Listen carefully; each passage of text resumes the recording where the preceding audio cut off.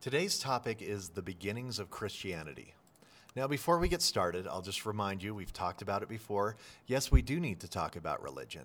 We do because it's such an important part of so many people's, their way of viewing the world and their reason for making decisions. So, yeah, we need to talk about it. What we can't do is we can't advocate for or preach it here in school. Now, why should you know about Christianity? Because Christians are the largest religious group, and they have been for a really long time. Of those who claim a religion in the world, not even of those who claim a religion, those who claim anything are 31.2% are Christians. That's from 2015. It's the latest data available at this moment.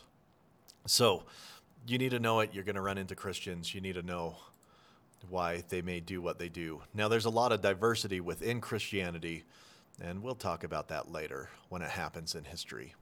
But now we're going to go clear back to the year 1.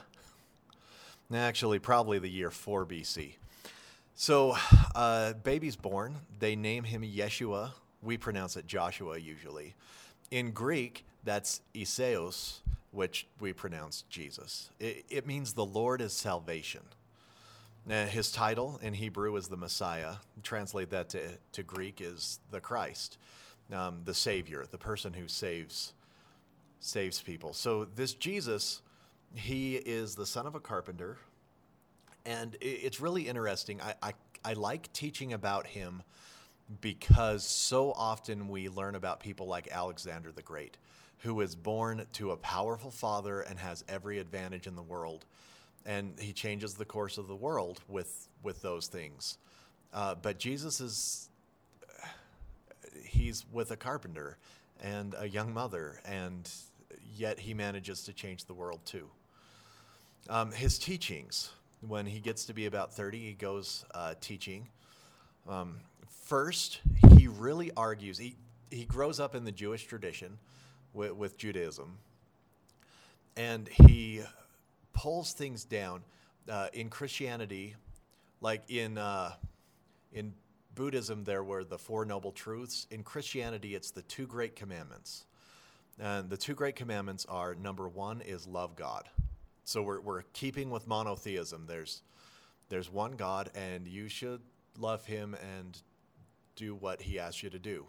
The second commandment is to love your neighbor as you love yourself. And those are the two chief rules of Christianity.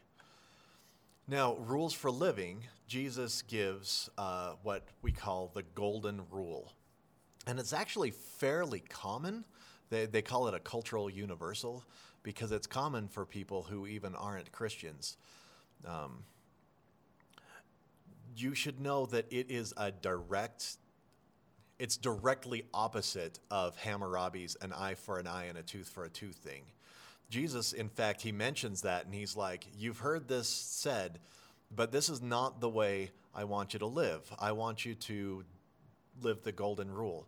The golden rule is do unto others as you would have them do to you. In other words, you're going to treat others as you want them to treat you. You act towards them in the way you would want them to act towards you. And that's his basic rule for living. Now, Jesus became incredibly popular. People followed him around. They learned of his teachings. They said he could do miracles. So he builds up a lot of followers. That made him unpopular. So being popular made him unpopular with certain groups, especially the leaders of the different churches that were in Israel at the time. There's one group in particular called the Sanhedrin. Sometimes they're called the rulers of the Jews. And they were threatened by his popularity. But because they were under Rome, they couldn't do anything to him directly. All they could do is call him in and question him. And so when they do, they try to get him and catch him and get him to say something that will make the Romans angry, but they don't really manage it. But in spite of that, they send him over to the Roman authorities, and they say, hey, this guy, he's an insurrectionist. He's going to rise up and overthrow the government. And the Romans interview him, and they're like, do you claim to be a king? And he's like, not of any kingdom in this world. And so the Roman authorities, they're always afraid of a revolt. They're always afraid that the Jews are going to revolt. Remember bread and circuses? They're worried about people rising up. And since the Sanhedrin are so angry, and some of their followers are so angry, they worry about a revolt. So the Roman authority, he goes in, he washes his hands to say, I'm washing my hands of this problem. This isn't me doing this. You guys get what you want. We're going to go ahead and execute him. And so they execute him by crucifixion.